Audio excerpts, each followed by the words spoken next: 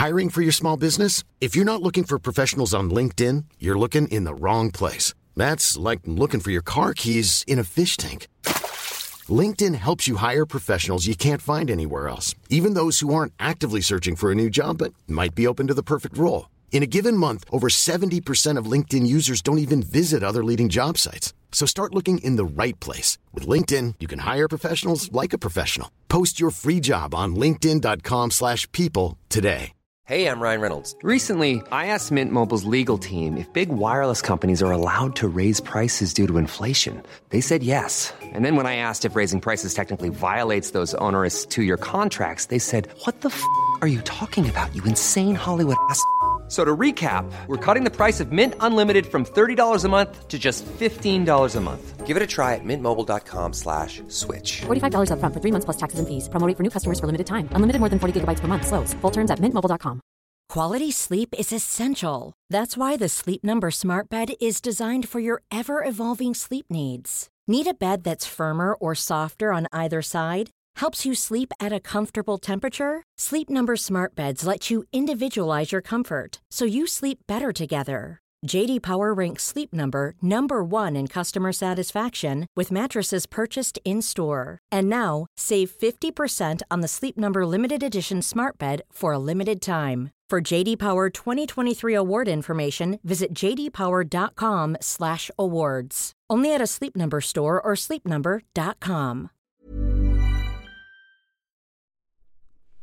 Hello, I'm Claire from Wild Ginger Running, the trail and ultra running YouTube channel, and this is the podcast version of my weekly live chat with an athlete, coach, or other running expert.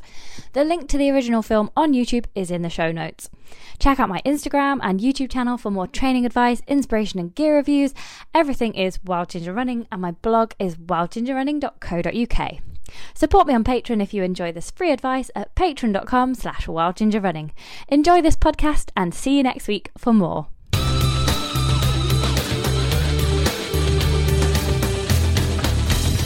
Good evening and welcome to Wild Ginger Running with the Scotney continuing takeover. We hope you're all well as we kind of head towards the end of February.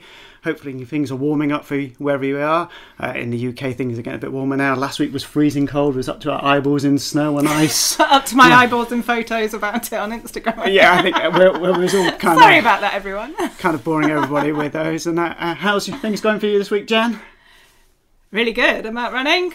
Brilliant. Yeah, you nearly weren't here this evening, were you? Are you going to tell them about the incident I just had on a rope swing? Yes, we had to rescue Jen on a rope swing earlier. We might post a video on Instagram later on so people can see it, but thankfully you were able to come off it. We didn't need mountain rescue or any emergency services, but thank you that you were able still to come here this evening. And good evening to all those who are joining us live on YouTube. It's great to see you this evening. You can interact with us as we interview our guest this evening, add a comment and ask our guest a question. In fact, who is our guest this evening? We have got Anna-Marie Watson live from the swankiest camper van I've ever seen. I just have so much fan envy. I mean, it's just perfect. But Anna-Marie is just a fantastic, successful runner, but you've also done Ironman, adventure racing, all sorts. Definitely a lot of endurance. I think you just rocked up to MDS and came second lady. And you've won UTMB weight races or podiumed at UTMB and I can't. Oh, so many! You can tell us all. I suddenly went blank. I'm like, I was thinking of all of them because I remember you talking about Jura. I don't even know your results from there. You just seem to do such a wide range of races all across the globe. So thank you for joining us tonight. Yeah. Oh, and so you're in a van. Whereabouts is your van? It doesn't sound particularly exciting when I say that it's parked on my driveway in Wiltshire, but I love my van. I'll admit lockdown was a little bit bumpy, very bumpy, and we can get into that later. So my van is my pride and joy, and it was like the one good thing that kind of came out of lockdown. So she's called PJ. She's a Citroen Relay Enterprise, and yeah, she is absolutely gorgeous. She's like my little nest. Having never really had a home, having been in the army and lived like a nomad, this is kind of, I've been able to choose the curtains, which if you've been in the army, military curtains are kind of like renowned as being particularly ugly. So yeah, it's a delight, and it's lovely talking to you guys. I recognised the sofa from when I headed up to stay with you in between lockdown. I don't even know when that was. Yeah, it seems at some point last year we did manage to see you. Lovely. So yeah, there was me on the sofa, though I think Sherlock took up more room than I did, and I was kind of curled on the edge. Yeah, at the moment he's asleep on his own chair at the moment, so he might kind of join us at some point, but you never know. So yeah, don't take it personally, Anne-Marie, that he's not kind of come here to join in this evening. And we get lots of people already saying good evening. So good evening to Catherine, Paul and Neil, who's joining us at the moment. So yeah, so your van was your project for last year. So did you have grand plans once you got the van? You might get it off the driving wheelchair. Yeah, take it somewhere exciting. What was that? Well, there was the saga of the tiles, which again is completely ridiculous. You get a camper van and what do you wait for? The bespoke tiles that were made for it. So the delivery was a little bit delayed, I won't lie. So I got up to the Lake District, which was lovely. I got down to Cornwall, but other than that, it's just kind of been local. Hopefully, fingers crossed, coming into spring, summer, I'll be able to go a little bit further afield. And, you know, ideally, I'd love to get back to my mountain home in Chamonix at some point. But yeah, who knows? Yeah. And how have you been finding lockdown? I won't lie, it's been pretty horrific. And I get very conscious talking about it. When I catch myself, it just sounds so first world, because I'm very, very lucky. I've got my health, I've got a roof over my house, I've got money in the bank, and I can eat. So, there's loads and loads to be grateful for, and I'm very aware of that. Though it's almost, we have our reality, we have our lives, and when they change, how do you kind of move through it? It's almost like that transition towards grief, because I've lost a lot. Normally, I'd be racing on the international circuit. I'd be traveling at least once a month, which, again, it just sounds so lucky. And I'm aware that my carbon footprint isn't exactly ideal, though I would bounce between UK, Chamonix, racing in Sri Lanka, Gran Canaria, Morocco, just kind of following the circuit.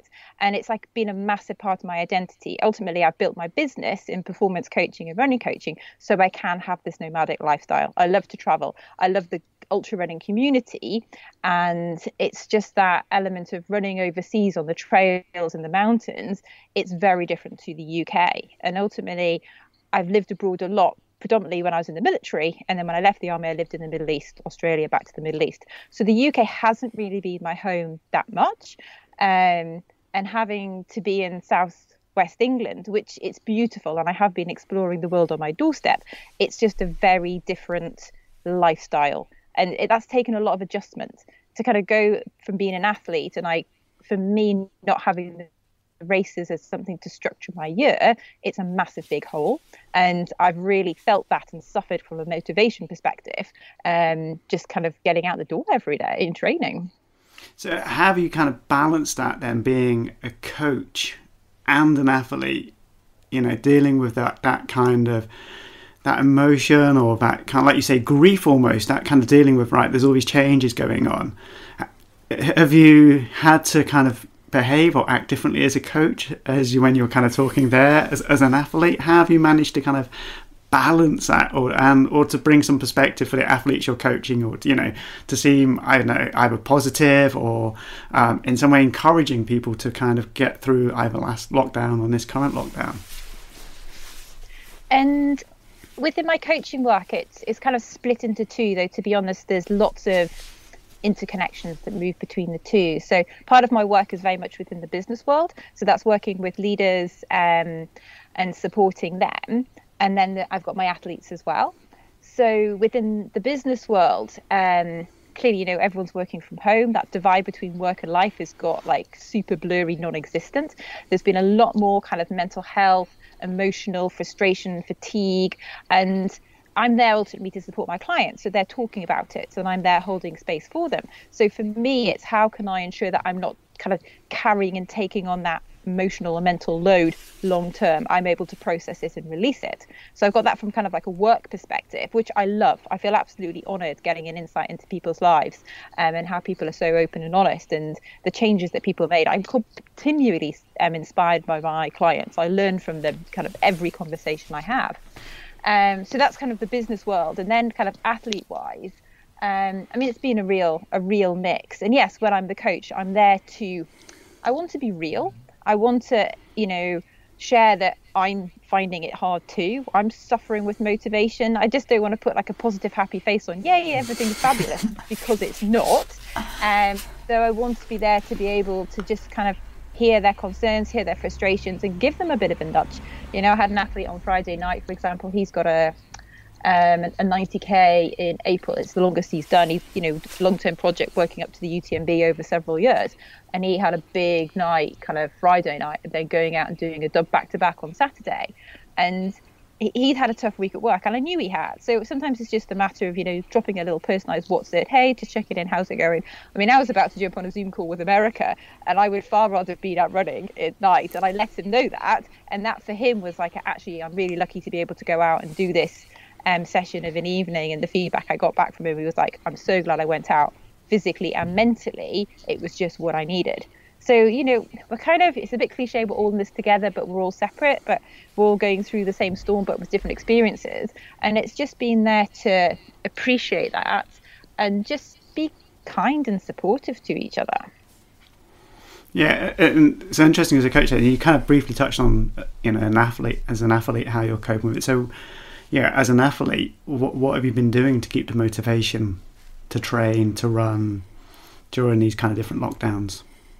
So I work with a coach, Mike from Purple Patch, who's actually more of a triathlon track coach, though I kind of coming away from more of a triathlon cross-discipline background, and I like that multi-training. In a way, I've had so much going on kind of mentally and emotionally, and I've been dealing with that. I've been getting really quite fatigued. So my training from a physical perspective is actually dialed back slightly.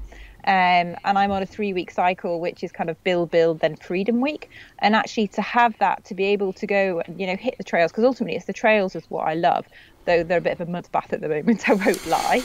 And then, I've been doing quite a lot of stuff on the turbo, which during the winter for me, it's like my stock turbo. I don't go on the bike in the winter out on the UK roads because I just think it's dangerous. I would normally be heading overseas for a training camp now, whether that's in Lesanto in Lanzarote or in Spain, but clearly that's not on the cards this year. Again, first world problem. So it's, for me, that has been like a massive motivation for the last 5 years, is to have that break. And it is amazing, like pre-COVID, you could get a really cheap flight to Malaga and then go and train down in the Sierra Nevada just really nicely. So I have weekly check-ins with Mike. He's great, kind of giving me a bit of a pep talk. And race-wise, yes, I've got a calendar because everything was postponed last year. So there are races in the calendar for this year. I'm not convinced they're going to happen. And it's almost, I don't want to put too much hope on them happening. And I've almost got like a plan B. I'll continue doing some like local FKTs, which just give me a bit of, let's get out and just do some routes around Wiltshire and Somerset that haven't had FKTs done before, or females haven't been done out and done them. And it's just a different kind of personal project, but it's very different to standing on the start line of the UTMB or Gran Canaria. I know that, Marcus. Yeah, and I mean, it has been a completely different year, and we kind of touched on this before we came, before we went live, didn't we, kind of how unusual it has been and how, all our motivation. And I think, you're absolutely right. As coaches and as athletes, we do have to be honest with each other and kind of listen. And it's brilliant, like you're saying, we're all kind of weathering the storm together, but it's, we're all having different experiences whilst being in this storm. And it's great that, you've got a coach who kind of touches every week, kind of, you have that reach out to and kind of keep that motivation going. So we kind of touched on a bit about you've been doing some races. So when did you and how did you discover this amazing kind of discipline and sport of ultra marathon running? So how did you kind of fall into it? Or did you fall into it, or was it kind of like crowbarred into it and you kind of going, oh my goodness, what am I doing? Well, it was, I've always thought that my first ultra was the CCC, part of the UTMB series, which I'm sure a lot of the watchers listeners will have heard of. Is that back in 2008? So yeah, that was. I feel a photo coming on. Don't worry, we'll talk about your kit in a minute. Just carry on. Is that the one with me and my dad stood there?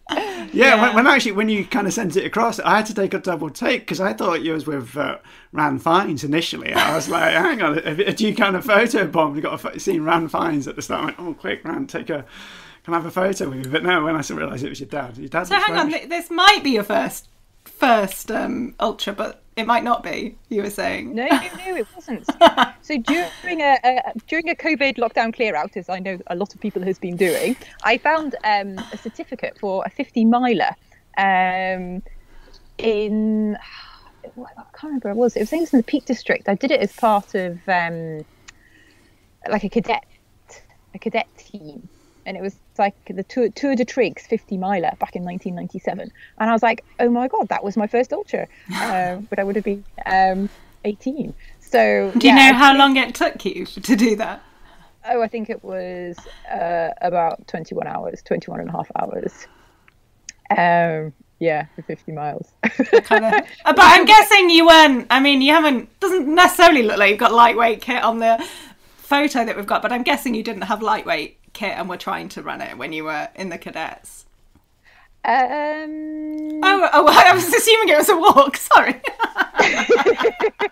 So to be honest, I have very little memory of the one or two trip. Absolutely no idea at all. The CCC one. Guys,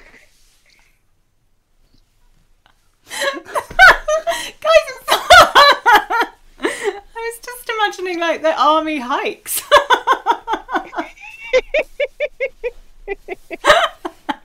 This is the problem when we know you too well. We're just making sure to laugh.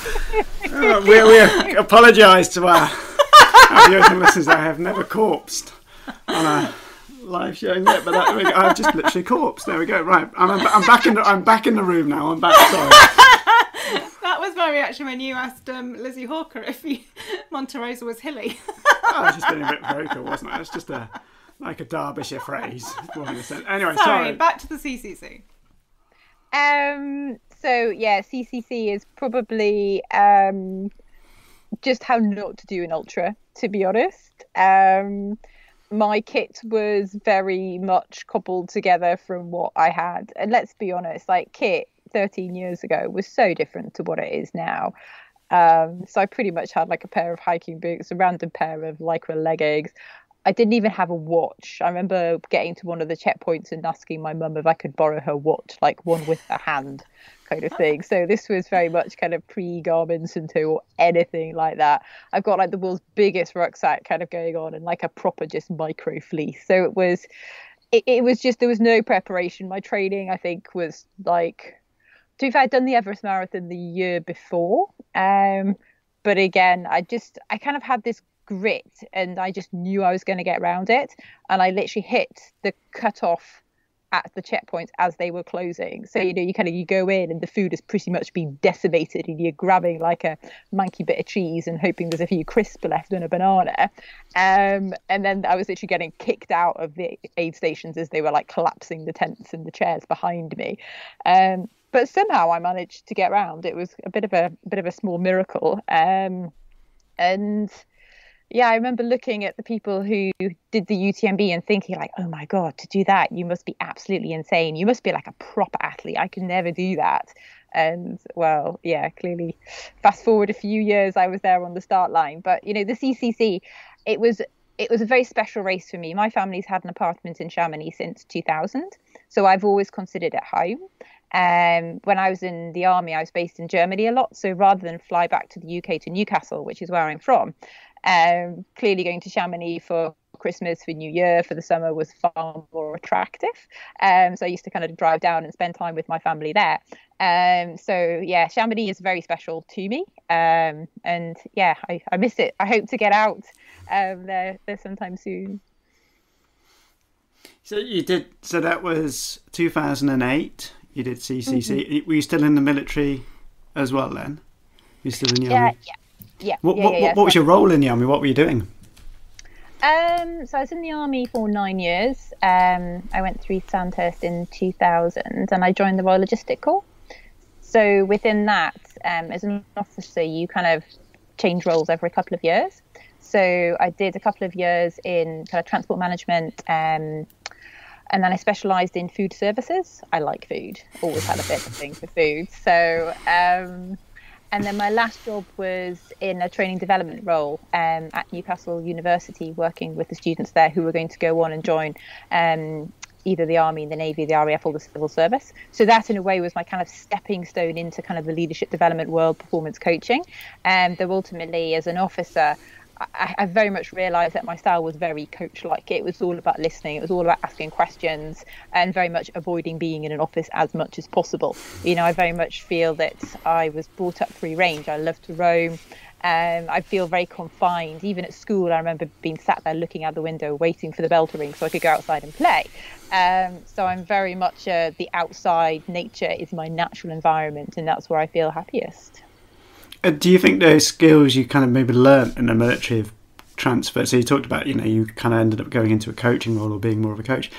But did you find any of the military skills you were learning have helped with your ultra running? Because you've done 1 or 2 races where you've got to be quite organised to be successful, and you've been successful. Do you think those skills you learnt, or do you think the way you approach your ultra running is just through kind of what you've learnt by doing many different races? So I think it almost stems back to my childhood. I kind of grew up quite free range. I did Duke of Edinburgh. I'd done a lot of treks, lots of expeditions, bivvied out. So I'd already had that kind of grounding. I'd say that the Army definitely made it a lot slicker. So my first job, I went through Arctic warfare training. So I spent 2 months in Norway with the Marines doing the, cutting a hole in the ice and jumping into the snow and pulling a polk with your rifle and your Bergen. And I'm quite small, let's be honest, and the Bergen is pretty much as big as me. And when it's kind of, it got down to minus 30, it was absolutely freezing. So your admin or looking after yourself gets really, really kind of fast and tight, and where everything lives. So then going and doing something like Marathon des Sables, for example, it definitely helps. Because ultimately you need to be able to look after your kit. You have to be able to look after yourself. You need to be able to look after your feet. And actually a lot of being on exercise. And I've also led various expeditions. I've got my mountain leader qualification, which is, it links perfectly to being in the outdoors. I've got that knowledge. And again, that kind of translates into the multi-stage element of endurance racing, I feel, and also some of the adventure racing that I've done. So I've done 24, 48-hour adventure racing. And again, a lot of that is looking after yourself. It's looking after your kit. It's fueling yourself. And actually the running or the physical activity part of it it's only a fraction of it, really. Cool. Yeah, and that's interesting to hear because even as coaches ourselves, it's amazing how some people try and wing an ultra marathon, and you just kind of, and then they wonder why they don't always have such a good time of not having been a bit more organised. So you did CCC in 2008. You cruised to cut-offs. You just about managed to get some crumbs. Sorry, I didn't mean. You managed to get some crumbs off the tables. Was it a positive experience? Did you kind of go, oh, I want to do some more? I mean, you said you'd already been in Chamonix for about 8 years, so you'd obviously seen the races happen every year. You've maybe seen some of the other races, what happened in the valley as well. How long was it then before you then dipped your toe back into doing ultra marathons? Or did you kind of at first CCC, it was like, wow, this is the best kind of sporting activity I've ever done in my life? The CCC is very much got a fond place, though. I don't know, I've been so lucky and travelled so much and done some amazing races. So I think the next ultra I did was actually was it the Dead Sea one? Or was that a marathon? I get confused. Or when I was in Sydney, I did the North Face 100 in the Blue Mountains. And then again, that was kind of like I always think that really Marathon des Sables in 2015. That was when like ultra running, I really started to embrace it. Before that, I'd done more endurance. So yes, I was doing the adventure racing. I was doing the 70.3s. I'd done one full distance Ironman. So it was more kind of mixed endurance. But it was with the Marathon des Sables that I realised that actually coming second, that was a massive confidence boost for me. So that was when I really kind of started focusing on the Marathon des Sables. On kind of other kind of ultra events. So you actually trained for MDS while you were in the military? Like, was it on a tiny little compound? Oh no. So I was living in Saudi Arabia when I did the Marathon des Sables. I'd left the army. I left the army in 2009. So I left the army in 2009, gave myself a bit of a belated gap year, went travelling, led various expeditions in Ecuador, Kenya, the Alps, and then I got a job in the Middle East. Then I went to Sydney for a couple of years, back to the Middle East. So I was living in Saudi Arabia and living on this compound, which was literally 1.5 kilometers circumference.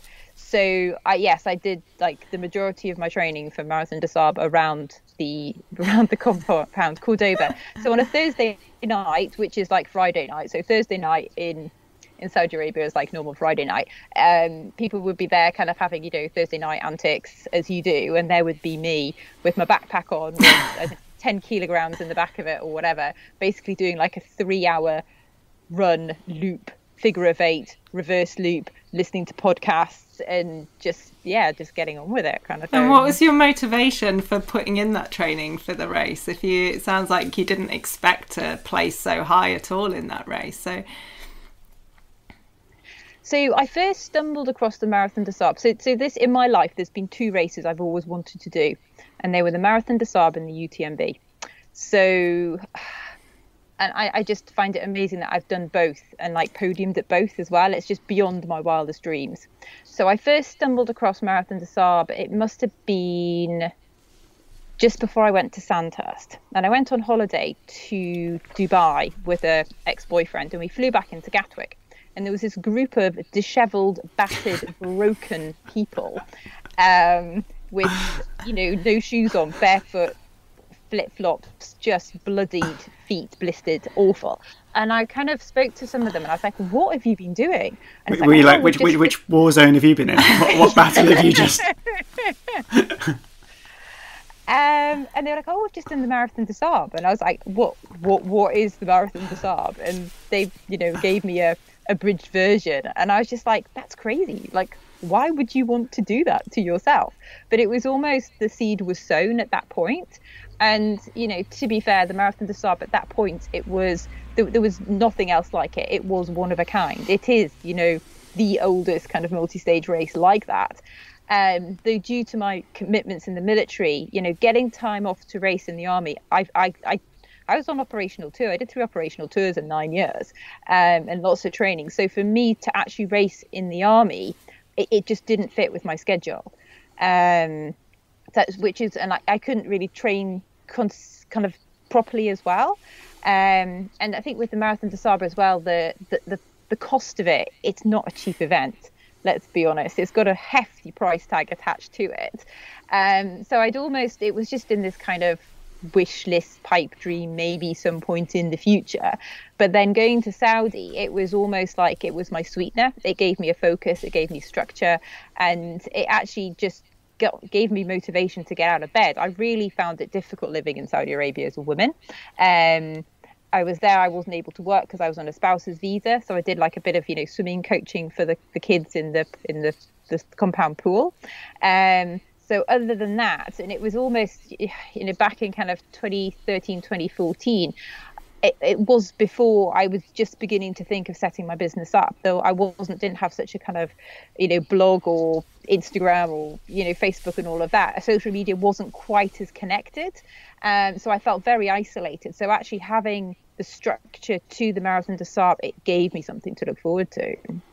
And did you have a coach leading up to the race then, or did you kind of self-coach yourself for the race? So for the Marathon des Sables, I worked with a guy called Pierre who so when I was living in Sydney, I was a part of a triathlon club called More Performance. So Danny, he had kind of like weekly squad runs and swims and cycles, and like a really, really lovely, friendly group. So I wasn't coached, but I was like part of his squad. But then when I moved to Saudi, I thought actually it'd be great to work with a coach. So I worked with one of his coaches, Pierre. So Pierre put a program together with me, and that's where I kind of first encountered, you know, the delights of Training Peaks and getting to love the blue line and what's happening with that. So he very much kind of saw me through my Marathon des Sables journey. And then I switched to working with Danny, and I worked with Danny all the way up until the end of 2019. And then I started to work with Mike from Purple Patch for 2019, just to kind of switch things up. Because, you know, I was 42 on Monday, and very much... Happy birthday for Monday. Birthday. Kept that quiet.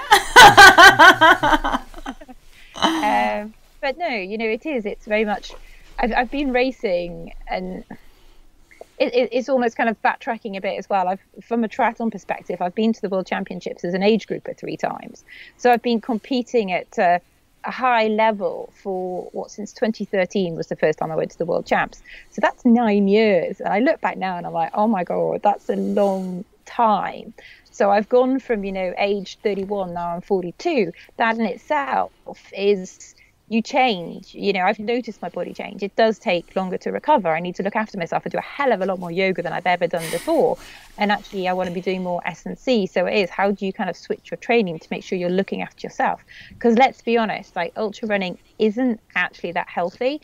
And I think there's a lot of us who've probably been kind of guilty of overtraining or over racing. I know that I have. When I look back at some of the years, I'm like, I can't believe I fitted all of that in. It's just mental. And then you think about the amount of travel, and then I'm like trying to set a business up at the same time. It's like, whew, okay, like where does like stopping come into this, which I'm crap at. I mean, you kind of just briefly touched on that you've been to the triathlon, was it Ironman or Triathlon World Championships? So that was the Ironman 70.3. Yeah. So that's a half. Is that half 70.3? Yeah. I mean, I'm still in awe of, because to me, I think an Ironman is way harder than running an ultramarathon. Just the thought of having to do 3 disciplines, to have to kind of... I've tried biking then running, and I know what it feels like. So I am full admiration for triathletes, especially people who do Ironman. It's kind of like way beyond me.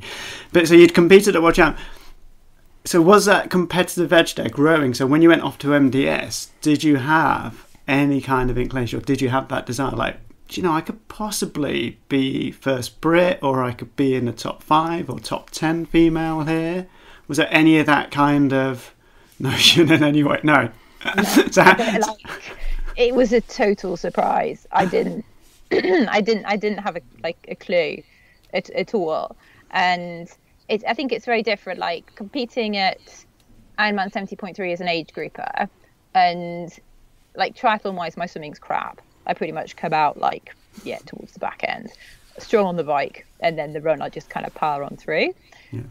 So, you know, it is great cross training, and in a way I've always, you know, I look back at my marathon time to 2004 when I did my first marathon. You know, it was a respectable time. It wasn't anything kind of like impressive. Though for me it does seem to be that multi-stage at that period of time, and the longer racing, it was my sweet spot. Now, and I can liken this back to when I did like Ultra X Sri Lanka, that really knocked me. Like the combination of the humidity, it just destroyed me. And actually my recovery from that took a lot longer than what I thought it would. So I think it's almost like 5 years ago, my recovery was faster and I could like spring back day to day. Now I need to be a lot more kind of careful. And it kind of does come down to those, and I'm very much, you know, marginal gains, you know, David Brailsford, kind of getting into all the detail, because that is where it comes to. But yes, stood on the start line 2015. I was there basically with my mate to have a good time. Yes, I was taking it seriously. I had cut my toothbrush down. I had cut the labels out. I was going as lightweight as possible. I didn't have enough food. I stuck to 2,000 calories, which was a stupid idea because I was constantly hungry basically for the entire time. But in the MDS, it's the long stage as well. That's what make or breaks it. And I just, in a way, there's an element of luck. I had a cracking long day, despite starting 5th lady. And, when you start, it's 3 hours after everybody else. You've got the top, I don't know how many blokes it is. And I was 5th female. So I stood on that start line knowing that everybody was faster than me. But I was like, I don't care. This is cool. They can just trot off into the horizon and I'll do my thing. And I did my thing. And I think in a way that because I had no expectations, I found that very liberating. I think in my later races, I felt the pressure to perform more. And that's been me putting the pressure on myself, which I then haven't enjoyed races quite so much recently. And like 2019 was a little bit of a car crash for me. And I had hoped that 2020 would be, a better year. And going out to Gran Canaria in February last year, I had a great race, just doing the advanced version, really enjoyed it, and was 4th. And I was like, okay, brilliant, this is setting up. I'd been working with a new coach. This is the start of a new season. Let's see what happens. I was due to do Mozart, due to do the OCC, due to go back and do Diagonal Defoe after DNFing at the end of 2019. And clearly it hasn't happened. So in a way, it's been and now we've got another season that might not be happening, and it just kind of gets longer and longer, and it's hard. So it's interesting to say that. So you're standing on the start line of MDS, and that no expectation on that long day, that kind of no expectation. That's why I kind of asked the question, because I wanted to know whether or not that ego you maybe created during the triathlon, or that desire to excel at the triathlon was coming through on MDS. But obviously, it was you were still finding that new ultra runner within you. So you started putting, and do you think it was you putting that an external ego upon yourself, or do you think it was an external motivation, or do you think it was coming internally as well, that you wanted to prove yourself, or you just maybe got that kind of taste and that thirst for being successful, that hunger? I think, yeah. I mean, I've always been an overachiever, perfectionist, very conscientious, and that kind of proving worth through, be it qualifications, going to the army, I commissioned top of my platoon. And it's almost, I look back on my life and there's like a catalogue of, all A's at A level, GCSEs. So it's like, I push myself hard. I put a lot of pressure on myself. And it is this kind of perceived to prove my worth, to prove my value. And where does that come from? Some narrative that I have created. And yes, I think once I started to get results, then it was I need to keep performing at that level. I can't be seen to fail. And I think, DNFing, that was a massive point for me. Like, that really kind of shook me. And it was almost, I could have gone on, but I knew how much it would take to go on, having done 100 milers. And it was almost like I didn't want to go there because I knew how much I would break myself, because mentally I can push on through. And actually, this is where it kind of comes to this healthy point within ultra running. How healthy is it when you are ultimately destroying yourself? Like finishing the UTMB, I lost like 2.5 kilos in, just over 24 hours. And, from a female perspective, it totally messes with your hormones and periods. And like, I've had my hormones tested. I kind of get my bloods done kind of fairly regularly. So I've seen the impact that it does have. So it's a fine line of, ultimately when you're training, and my training volume is not actually that high on a weekly basis. So every time I do every so often I'll check in, like, how much am I eating? Am I eating enough, just on the, food app or something? And it's trying to get the calories in. It's just, impossible. So then if, you're not eating properly for years and years and years and years, what impact does then that have on you as well? So there's a lot very conflicting. We've actually had a question from Stuart Passmore, who's asking if you're vegan. No, so I'm not vegan. I've pretty much gone veggie over the last year. And that's, I don't know, just more to, I love eggs. I pretty much have eggs most days. But yeah, my diet is predominantly vegetables. And, you know, has that made much difference? Have I noticed a difference? Well, I haven't been racing at the level. I haven't been training at the level. So I can't really compare. And meat-wise, it's just more, I don't know, I just think it's more a bit of an ethical side of things. It's more the taste of things. And I just quite like vegetables. Do you kind of keep an eye on the amount of calories you eat as an ultra runner? Or do you kind of do as I kind of say, you know, like the you know, why I'm on a seafood diet, you know, like you see food and eat it. It's kind of a joy. Terrible, Dad. But from an athlete perspective, do you kind of watch, you know, how much you eat? Do you make sure you're eating a certain amount of calories, a certain amount of protein, or do you kind of just like, I'm training, so I'm just going to put fuel in the body?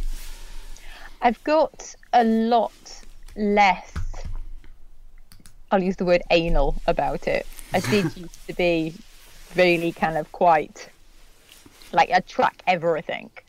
So, you know, I'd have my sleep tracker, I'd have my HRV for training, I'd be tracking my weight, my fat, my BMI. And, you know, there's a lot of data in there. And it's really interesting to, you know, particularly like for the HRV, for example, HRV for training, you know, you can see the stress that it's having on your body and you can kind of adapt and work around that.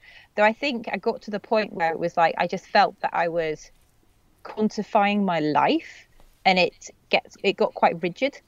And, you know, the whole calorie counting thing, I've never done. I'll do it maybe a week every so often, just as a gauge, but I'm not weighing food. It's just, that's not what it's about. You know, when I'm training, I'm very much real food. So nuts, dates, it's kind of Veloful bars, you know, 33 chai gels, I think are brilliant. So it's none of this kind of like gels, junk kind of crap food. I mean, I won't lie, I like cake. And yeah, it's all about balance and just making sure that I'm having like decent meals. I'm, you know, at the moment, porridge is a big staple with peanut butter.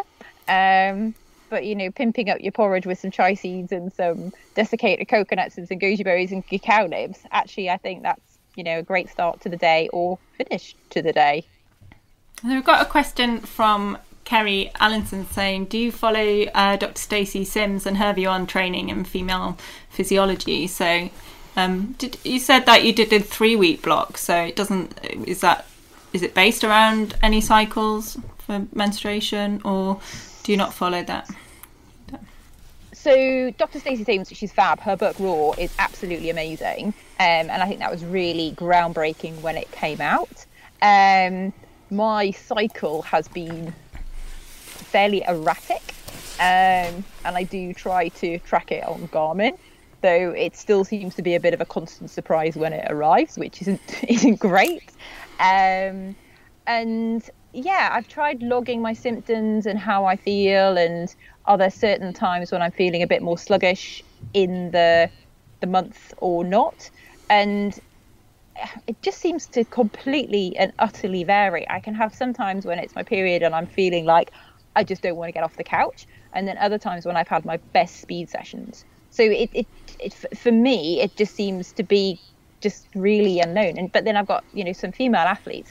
If there's no point almost putting anything when they've got their period, because they just it hurts so much, and it's just, you know, some gentle stretching and some yoga, and that is basically it for them. So it is so personal.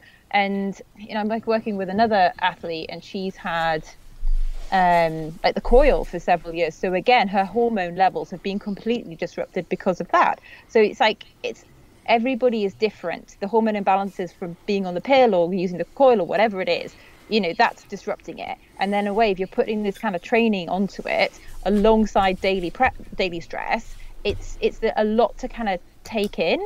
And I just kind of, it does come back to, and it's almost like I say it's like it comes back to rest and recovery and rest is so important. And it's almost like the more I say it, the more I kind of take notice of it as well. But I think as athletes, and because we love running, actually, you know, taking a day off without guilt can be like really hard, because you just, particularly at the moment, you just want to get out and go and do it. Whereas actually, how valuable is that training? How quality is it? And I think a lot of the times we can be really guilty of doing like junk mileage from a training perspective, but actually mentally it's probably giving us something that we need, particularly at the moment. Yeah, it's so true, definitely true. And yeah, it's so important to kind of be listening to the body. And yeah, Stacey Ginsburg is like, yeah, getting understanding that female athletes are so different from male athletes, and as a male coach, yeah, it's been a real eye opener for me, kind of getting to understand that a lot more. And yeah, you have to work with female athletes so much differently. You briefly touched on, before we got sidetracked, about food, which we know is a great for 20 minutes. That passion of yours, having had you stay here for a day or two. But you guys, oh my God, that sourdough was just amazing. Yeah, we were doing that before it got cool in London. Yeah, that's true. Yeah, we were doing it well, but we've not named our starter yet either, so we're definitely not the cool kids on that front. But anyway, let's not get on to food, and we're here to talk about you, not our sourdough. So you briefly mentioned about DNF there. What race was it, and was that your first ever DNF in a race? I think so, from what I can remember. So yeah, it was at Diagonal de Faux, which is this crazy race in Reunion Island. So if you've not heard of Reunion Island, it's basically sandwiched between Madagascar and Mauritius. Is that the same as the Grand Reunion? Is it the same? Yeah. Right. So does it have two different names, or because I always known it as Grand Reunion? So Grand Rad, there's basically a series of races within the Grand Rad. So there's Diagonal de Faux, which is known as the Fool's Crossing, which basically goes from the south to the north. And then there's kind of some shorter races, but it's all kind of under the umbrella of like the Grand Rad.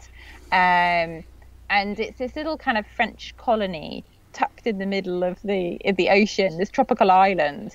And it's just so French. It's just like beyond French, but the French accent is different. So, you know, I've been to Chamonix and I can speak a bit of French, but here, like, the French was so different, and no one spoke any English, and no one made any effort to speak any English. And why should they? You know, it's their island.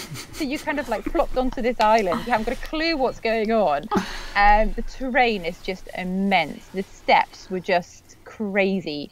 And the temperatures like literally went from, I think, like -2 up to mid-30s. So you've got that kind of range of temperatures within a 24-hour period. So it's a 100-miler.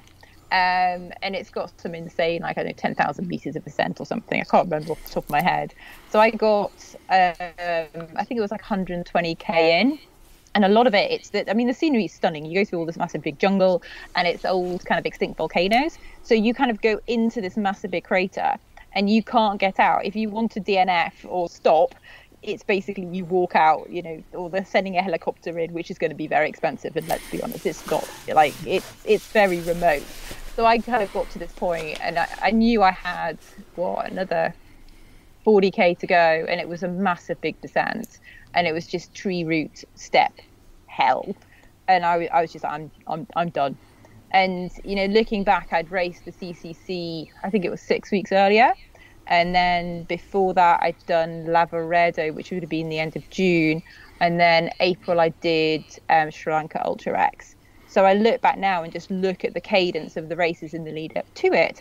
And particularly, I'd say that Ultra X April, it wiped me out more than I thought it was going to. I then went and did Lavaredo, and it was that heat wave that went across Central Europe. It was just absolutely mental. And then the CCC, I didn't do so well at as I'd hoped. And then that kind of knocked me, and I kind of went into Diagonal de Faux tired. And there was a kind of comedy lineup of logistical, just almost embarrassing to admit that I was part of the Royal Logistic Corps in the British Army, things about hire cars and accommodation and, you know, just real rookie errors. So ultimately, racing abroad, you need to make sure that is planned. And I'd had, you know, quite a busy work project on in the couple of weeks lead up to it. And it just, you know, just talking about it now, it's just like, it was just a catalogue of errors kind of thing. And in a way, you know, take I've been in this game for a while, and it happens to us all at some point, and we just have to admit, we're human. And yeah, I was all set to go back like last year and do it. Clearly that's didn't happen. It is supposedly on in October at the end of this year, and at the moment I don't know if I'd go, to be honest. It's just so much up in the air race wise. I don't know. It's almost like the need to go back is less than it was. It's like I've kind of made peace with it. So if I don't go back, then it's not something I'm going to regret. I'm not going to hold on to it for like the rest of my life. Oh my God, I never went back and did it. I think it's more a case of like, it is what it is. There's more out there. So you kind of said leading up to it, you kind of reflect now. I remember we met up in Chamonix kind of before CCC, and you were telling me all about the race and how excited you were about doing the race, and this was kind of pre-CCC, and then I DNF'd at UTMB. So I kind of want to know what it's like to have that DNF. But you said you're busy. So when you got out there on that start line, was there already that kind of, I don't know, seed of doubt or any feeling of kind of like, I am not in my right headspace, or I've not got my game head on today? Or did you just kind of like, this is going to be an amazing opportunity, I'm racing in this amazing island, I'm just going to go and have fun and see what happens, like at first time you went to MDS? So it's almost the lead into it. Like, I think, so the race starts it's another one that starts at like some stupid 11 o'clock at night or something. So that was on the Thursday. Traveling wise, the time in the lead up to it was super tight. And traveling, I remember Wednesday was pretty much sat in a media conference in some theatre all day, which again, it just organisation around getting ready for the race just kind of, it just throws me a bit, to be honest. I just want to be like a hermit, Was that because you was an elite? Was that because you was an elite athlete, or was that just because they had like kind of pre-race talks and stuff going on? Or and it was elite kind of media photos and stuff, kind of presentations. Yeah. So there was that on the Thursday. I then had some work calls as well, which again, I just like, right, I need to really prioritize, like, what am I doing? Am I doing like work stuff, or am I racing? And I know that I was doing work calls on like the Thursday during the day, and I was racing that evening. And again, it's just like, that's just put the computer away, put it aside, stop, like focus on what you need to be doing. And I'm not great at resting. Like if it's a race that starts in the evening, I find that day wait just torturous. It's almost like I just want to get going. So, I mean, the beginning of the Dagnall de Foe, you start in the town, the name escapes me now, and it's a 5K, and this race is huge. Like the entire island comes out. It's like, it's phenomenal, and they have brass bands and fireworks, and it's like a massive carnival up here, kind of. And you would have thought the way that people set off, it's like a 5K.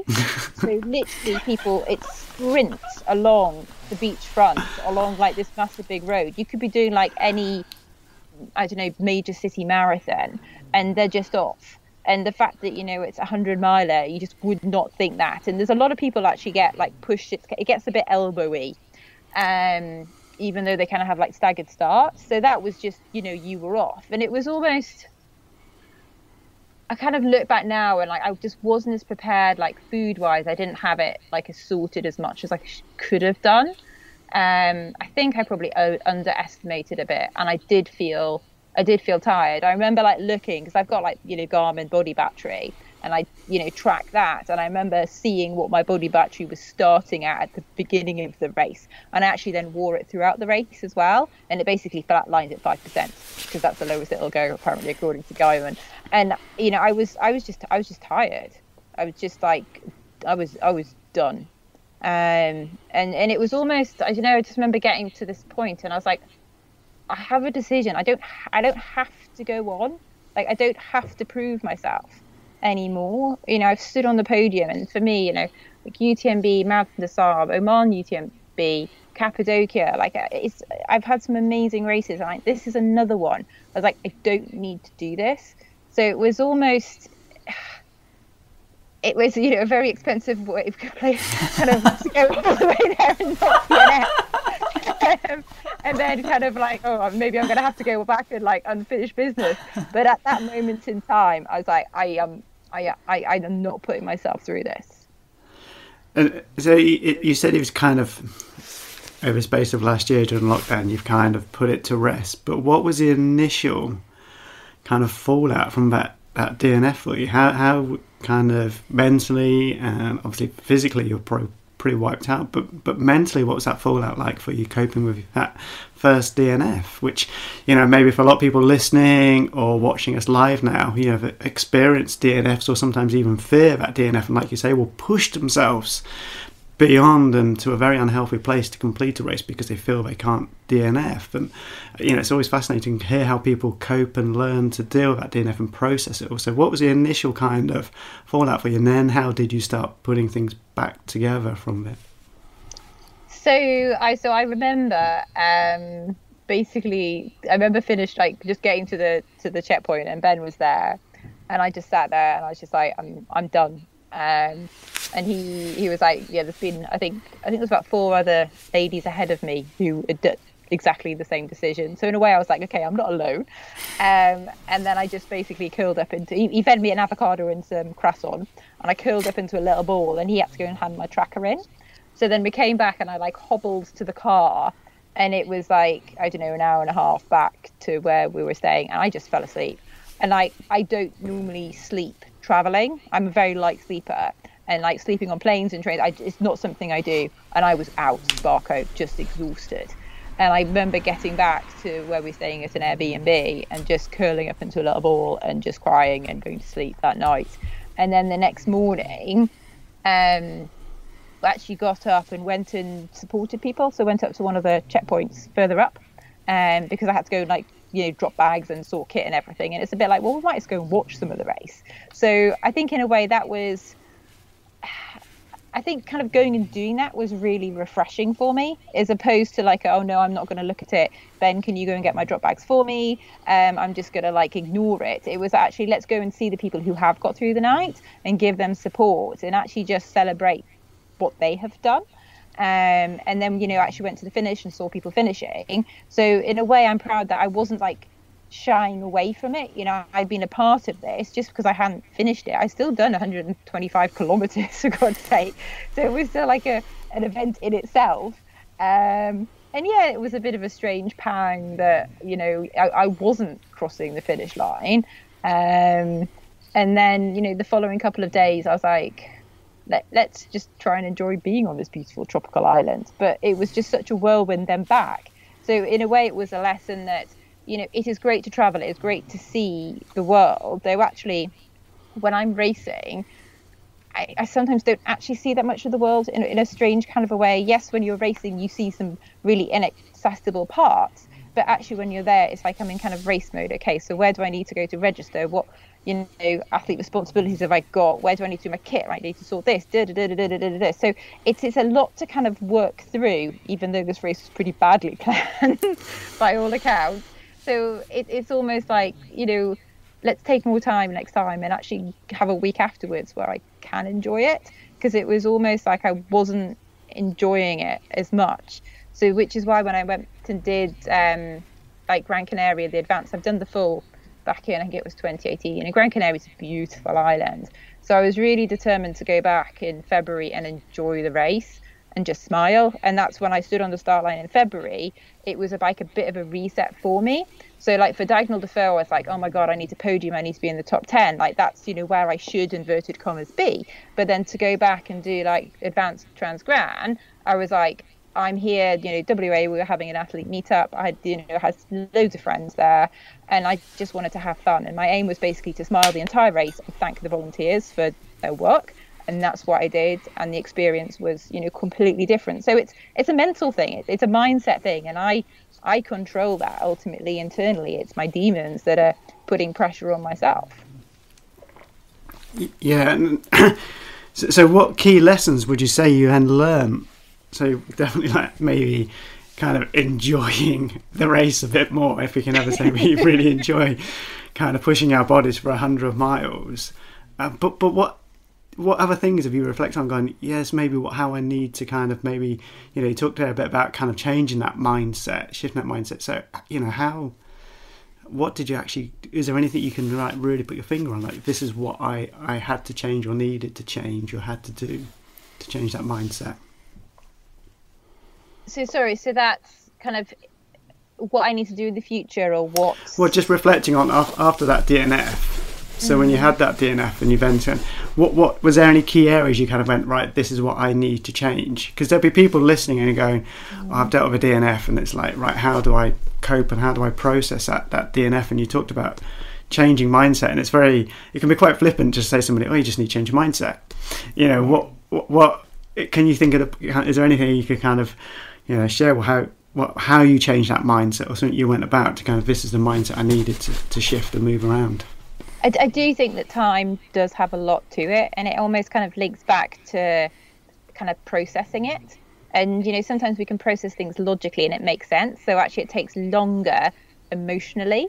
And I think almost like with lockdown as well, it's been that it's almost kind of like it's a grief. It's like an identity, DNFing. It's like, oh my God, this is a dent to my identity. I failed, or I'm not good enough. And it's like those labels, they can be absolutely huge. And whereas actually it's us that kind of makes them more, when I hear of someone else DNFing, I'm like genuinely supportive. And, I want to know, what happened. There's no judgment there. So then why am I judging myself when I DNF?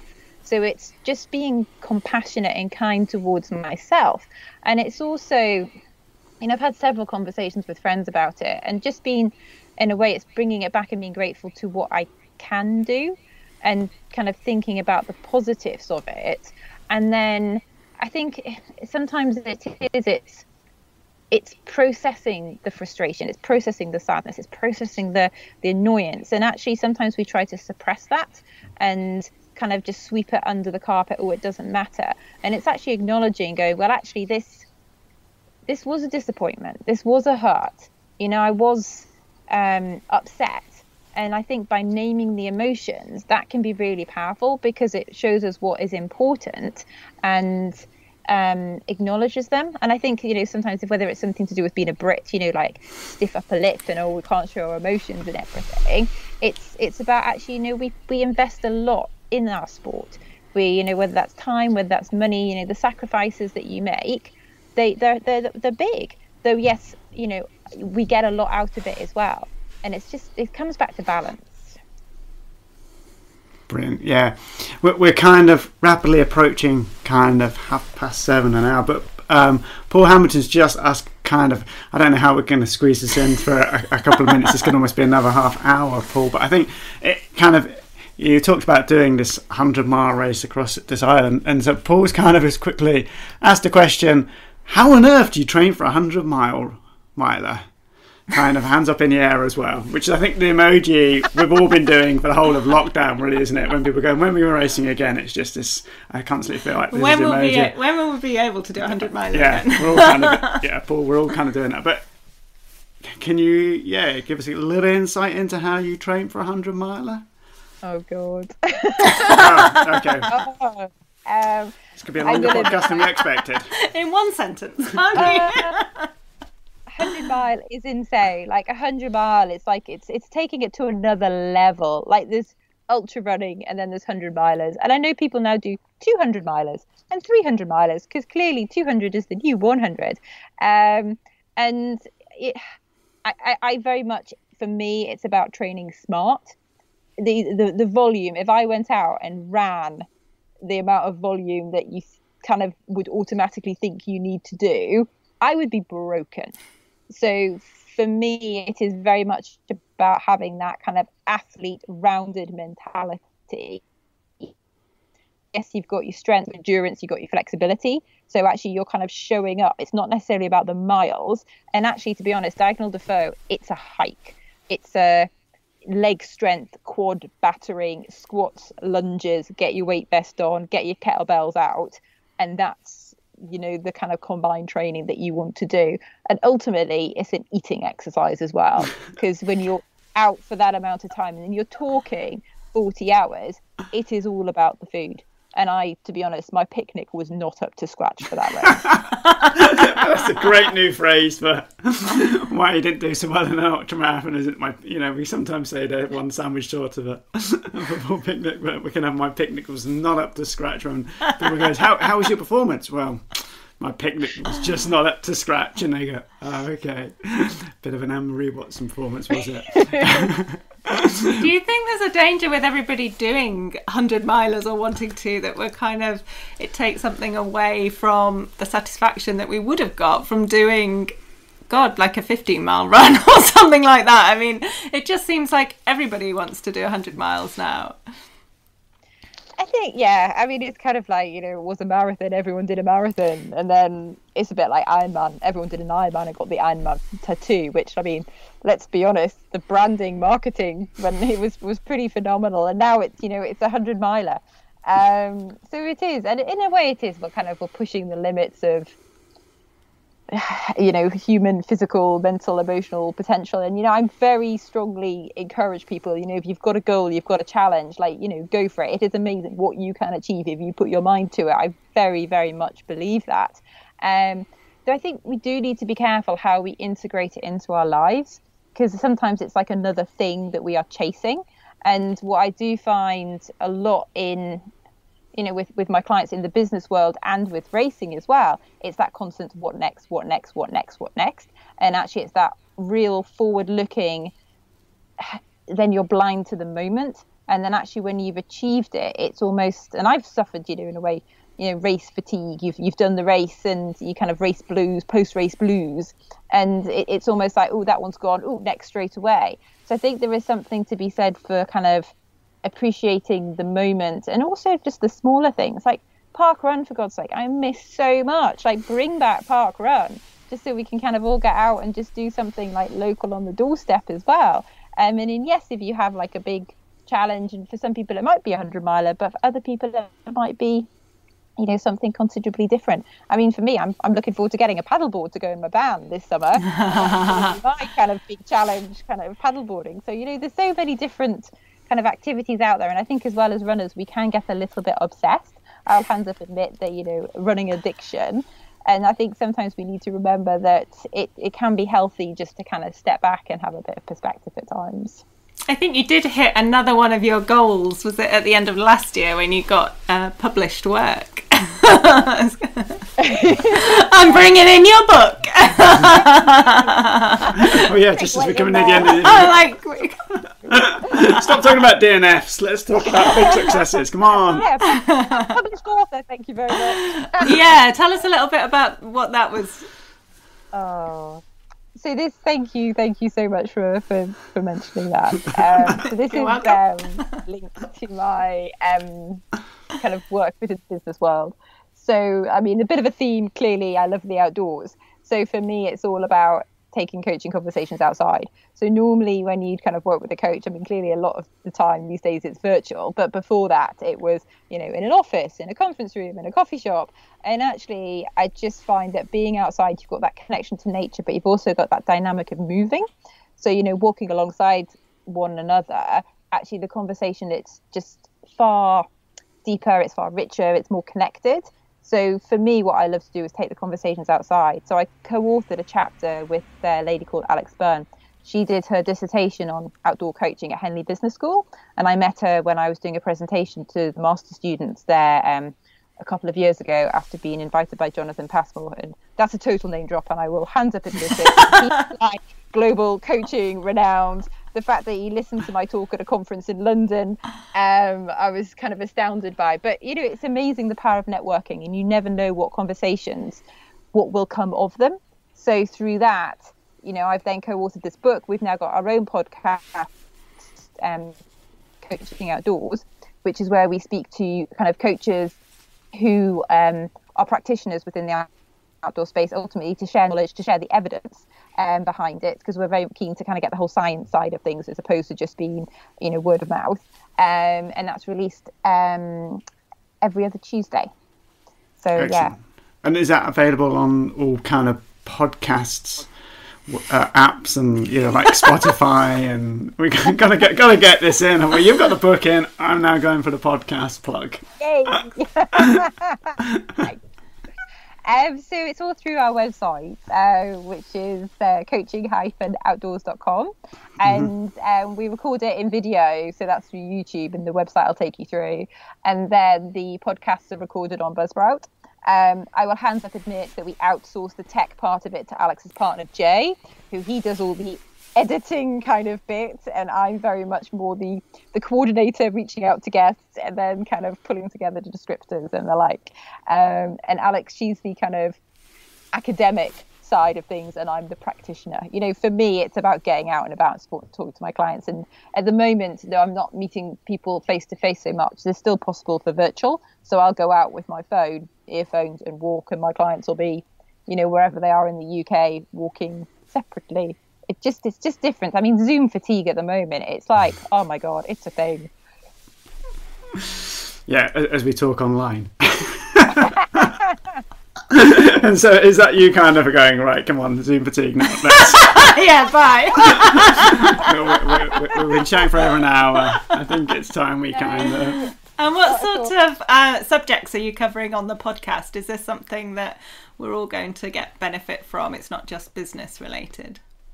Oh, totally. It's all about so the benefits of taking conversations outside, and coaching conversations.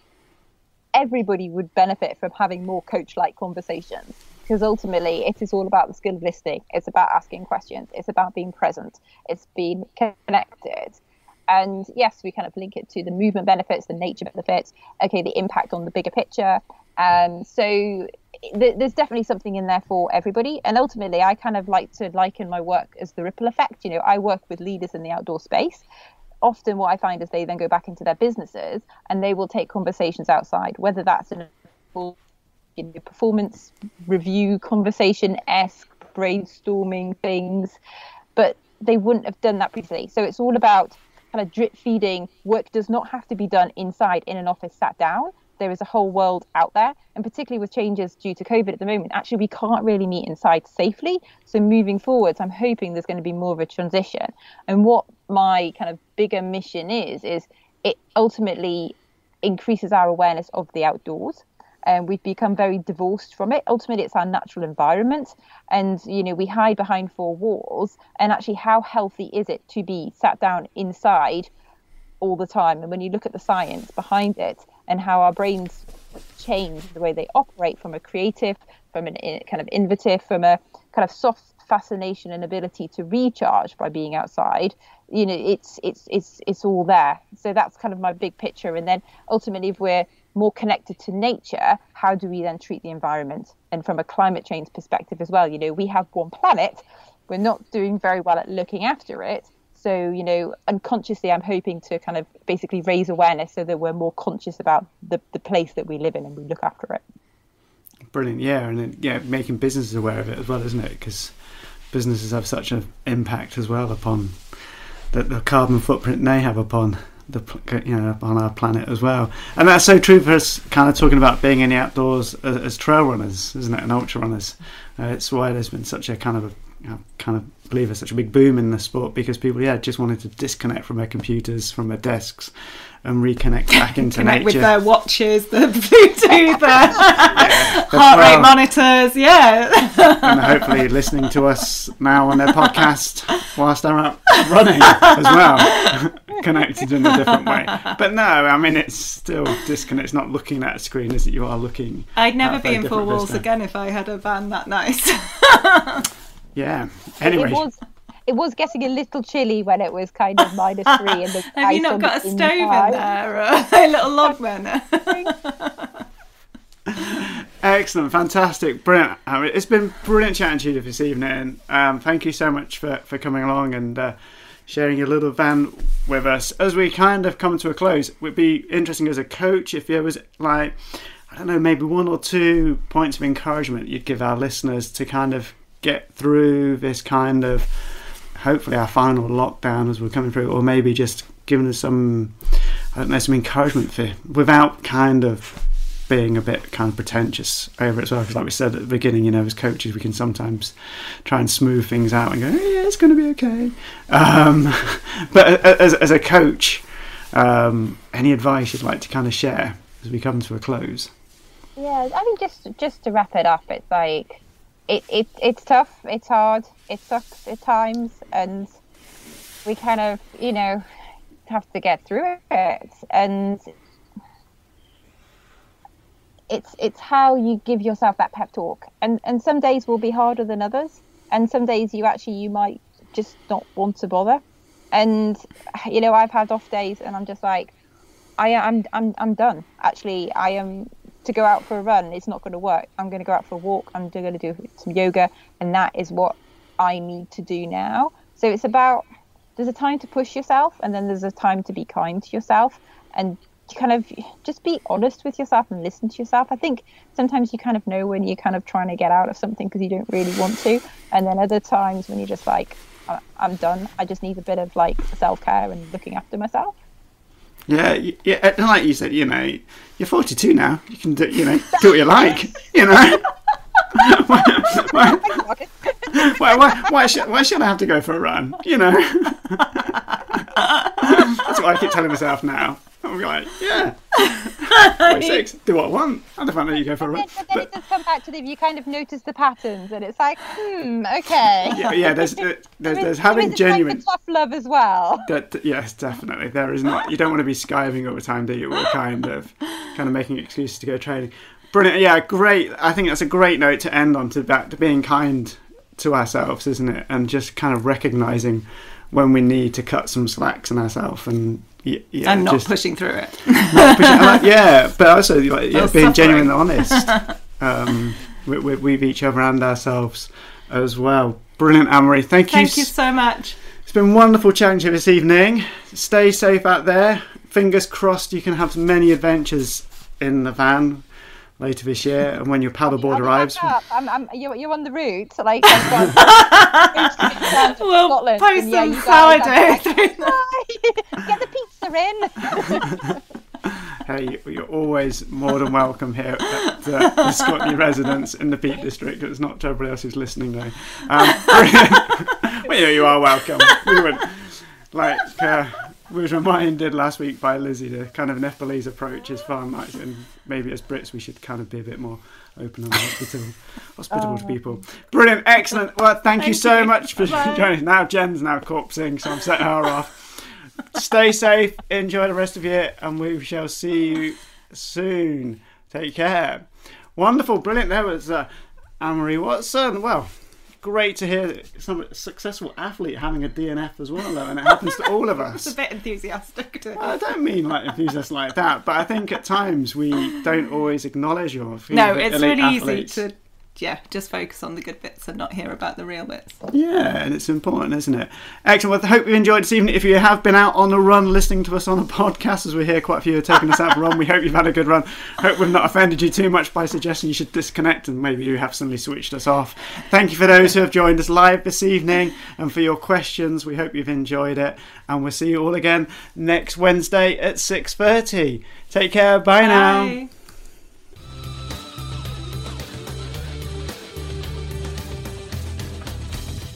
Hi, it's Claire here. I hope you enjoyed this podcast. These live chats take place every Wednesday evening at 6:30 p.m. UK time on Wild Ginger Running YouTube channel. And the link is in the show notes. I just wanted to let you know that you can find this and loads more advice and inspiration and gear tests all about trail and ultra running on my YouTube channel, Wild Ginger Running. There are training tips, advice from elite athletes, top coaches, nutritious recipes, key exercises, injury prevention information, and tons of trail kit reviewed, from running packs to poles, waterproofs to head torches, GPS watches, and shoes, and did I mention shoes? I've been going for a few years now, so there's a huge archive of content to help you out with your trail and ultra running. To quickly and easily find the information you need, simply type your query into the Google search box and then write Wild Ginger Running after it. Then Google will show you whatever blog posts or films I have on that topic. Give it a try. And if you appreciate listening and all the information I share on YouTube, you're also very welcome to support me on Patreon, which gets you some additional excellent perks and the chance to win some awesome prizes. For as little as the price of a cup of coffee every month, patrons get discounts, extra films, access to the exclusive Facebook and Strava groups, the chance to ask questions to every live chat guest, plus automatic entry into my monthly competition to win £400 worth of trail and ultra running gear. There are only about 150 patrons, so the odds on a win are way better than the lottery. Interested? Find me at patreon.com/wildgingerrunning. Thanks for listening, guys. Have fun, enjoy your run, and I'll see you on the trails. Mom deserves the best, and there's no better place to shop for Mother's Day than Whole Foods Market. They're your destination for unbeatable savings, from premium gifts to show-stopping flowers and irresistible desserts. Start by saving 33% with Prime on all body care and candles. Then get a 15-stem bunch of tulips for just $9.99 each with Prime. Round out Mom's menu with festive rosé, irresistible berry chantilly cake, and more special treats. Come celebrate Mother's Day at Whole Foods Market. Planning for your next trip? Elevate your travel style with Quince. Quince has all the jet-setting essentials you'll want for your next getaway, like European linen, premium luggage options, buttery soft Italian leather bags, and so much more. And is all priced at 50 to 80% less than similar brands. Plus, Quince only works with factories that use safe and ethical manufacturing practices. Pack your bags with high-quality essentials you'll be wearing for vacations to come with Quince. Go to quince.com/pack for free shipping and 365-day returns. Imagine the softest sheets you've ever felt. Now imagine them getting even softer over time. That's what you'll feel with Boll & Branch's organic cotton sheets. In a recent customer survey, 96% replied that Boll & Branch sheets get softer with every wash. Start getting your best night's sleep in these sheets that get softer and softer for years to come. Try their sheets with a 30-night guarantee. Plus, get 15% off your first order at bollandbranch.com. Code BUTTERY. Exclusions apply. See site for details.